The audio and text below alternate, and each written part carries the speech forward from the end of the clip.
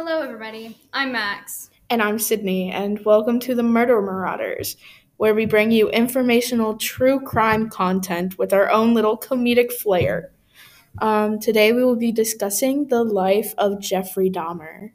We will go through what broke him, his murders, and how he was caught, and how he eventually died. Many of the murders don't have specific dates because the remains were not found until long after or were not found at all. Here is part 1 of the story.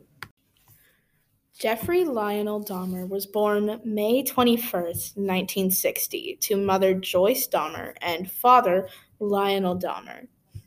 He had a fairly normal life until his double hernia surgery at the age of 4 in 1964. His parents say that he seemed to have an abnormal flattening of mood, which seemed to become a permanent state of being from there on out. He became darker and began to break windows and play with animal bones.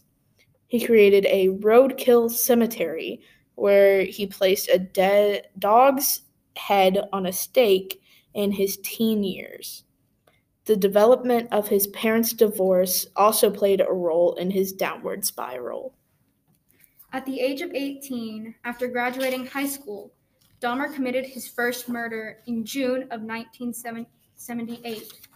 Dahmer lured 19-year-old Stephen Hicks to his parents' house in Bath Township to get him drunk.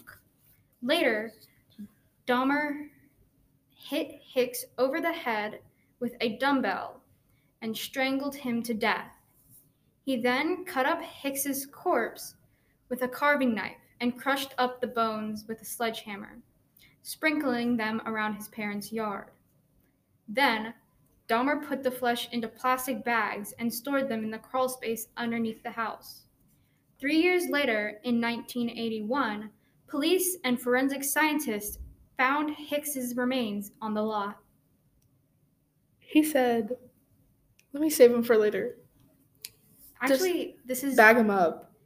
He hadn't actually started eating his victims yet. He just didn't know what to do with them. So he just put him in a Ziploc bag? Yeah. Like the things I put my sandwiches in? Yes. That's crazy. Okay.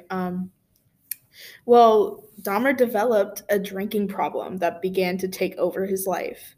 He dropped out of Ohio State University after the first quarter of classes, which I really want to do, because high school. Anyways, this pushed his dad to force him to join the army in December of 1978. While in the army, he raped but didn't kill two of his comrades, Preston Davis and Billy Capshaw.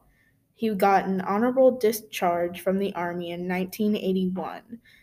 He was discharged because of his alcohol abuse, but it was honorable because his superiors believed that the bad things that he had done there would not affect normal life. Which was honestly bad judgment on their part. Mm-hmm. I don't know I don't think they listened to Yeah. Preston or Billy, and that's sad. Yeah. In 1985, Jeffrey Dahmer became a mixer at the Milwaukee Ambrosia Chocolate Factory. Oh, so he's Willy Wonka. Yeah. He said, "Let me just snatch these children and keep them in my chocolate factory." Yeah, because his age range was around 14 to 32. This man became the real life Willy Wonka. Ew. So 2 years later, in September of 1987, Dahmer took 24-year-old Stephen Tuomi to the Ambassador Hotel and got him drunk. Dahmer crushed Tuomi's chest and tried to pull out his heart. He became very panicked after he killed Tuomi and hastily went to the store where he bought a large trunk, which he placed Tuomi's dismembered body in. Then he took the trunk home to his grandmother's basement and kept cutting up the body to put into plastic bags that were thrown in the trash. None of Tuomi's remains were ever found. So he just told them what he did. Yeah, this is That's crazy. We got all this information from his his trial where he tried to remember all the things that he had done. I can't like imagine like him remembering this. Like if oh my god. I mean, his trial was in 91, so That's it just wasn't crazy. that far off. And that's like another kill in like at his grandmother's house. Like that's the second one.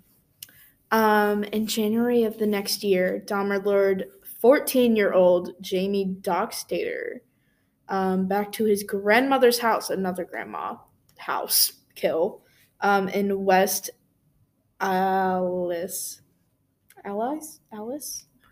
I think West Alice. With the offer of money.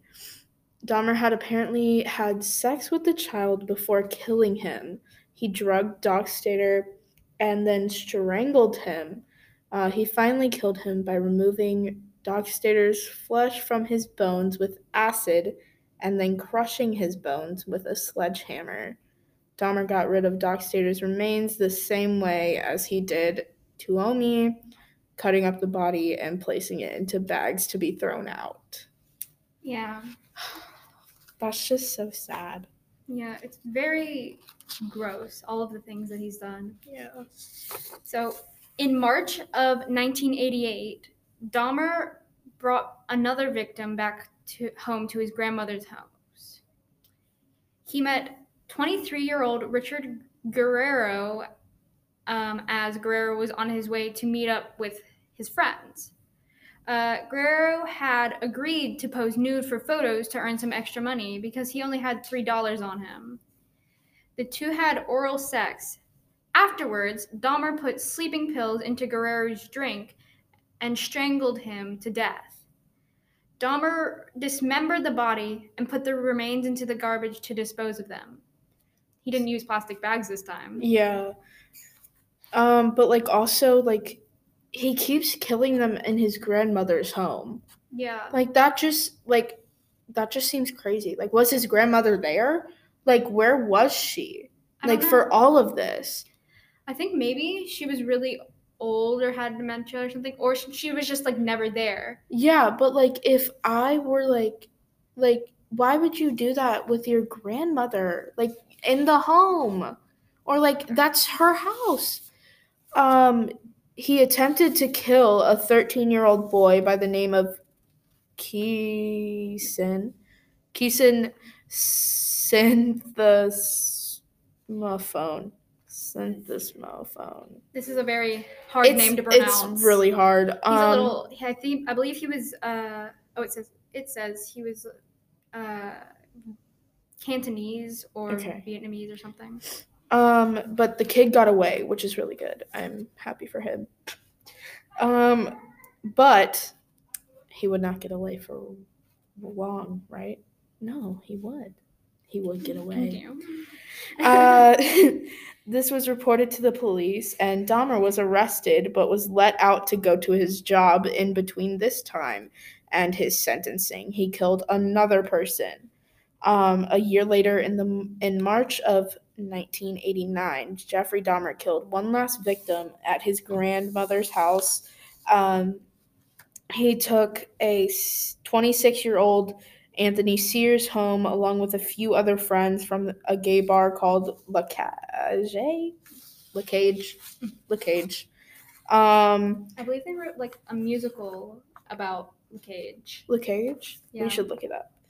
After the others left, Dahmer and Sears had sex, and then Dahmer drugged and strangled him. He dismembered Sears, boiling his head and keeping the skull, which he painted gray, and mummified his penis as souvenirs. He got rid of the rest of the body the same way he did with Guerrero, by just throwing it away in the trash. That's so like humiliating.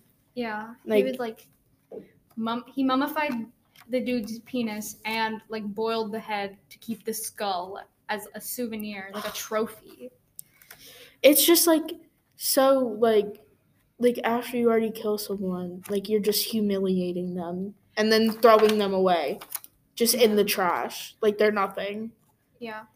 And with the kid that got away, before the kid got away, he was drugged, abused, and like sexually assaulted by Dahmer. Jeffrey Dahmer has a lot of problems. He does. He should not have been Willy Wonka. No. I mean, Willy Wonka's got problems. Yeah, Willy Wonka does have problems. So, I mean, I guess. Okay.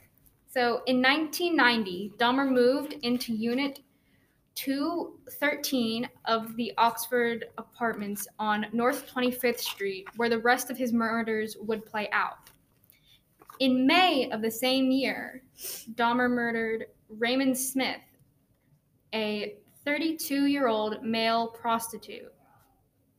He acted as a client to draw Smith back to his apartment, where he gave Smith a drink laced with sleeping pills and strangled him to death. After the victim was dead, Dahmer had oral sex with the body and took pictures of these acts. This is the first time it's necrophilia has come into play. Ugh. He then dismembered the body, dissolving the flesh and bones in acid, but saving the skull and painting it gray again, like before, and placing it around the house as an ornament. Like, I feel like that's where he goes wrong. Mm-hmm. Because if he wouldn't have, like, kept the skulls or something and just would have gotten rid of it or something, I feel like he would have been doing this for way longer than what originally. Because that's what police, like, said that got him caught. Like, they saw the skulls and stuff. So, yeah, I mean... they saw all the stuff. And like, the pictures. The pictures and the meat. And it's just, like, if he didn't save that, like, we could probably be dealing with him today. Yeah. Which I'm kind of, like, glad about that he did, so that he would have been caught. Yeah. Because this is horrible. Today, he would be about 61. Yeah. 60 or 61, because he's 10 years older than my mother. Yeah. That's just crazy. Yeah. And then in June of this year, Jeffrey Dahmer brought 27-year-old Eddie Smith back home to kill. He drugged and strangled Smith as with most of his victims, but what he did with them after is a little new. He tried to get all of the moisture out of the bones by freezing them, but when that didn't work, he put them in acid like usual. He tried to dry out the skull by putting it in the oven, but it exploded, which made him very unhappy because he had now had nothing to keep from this murder.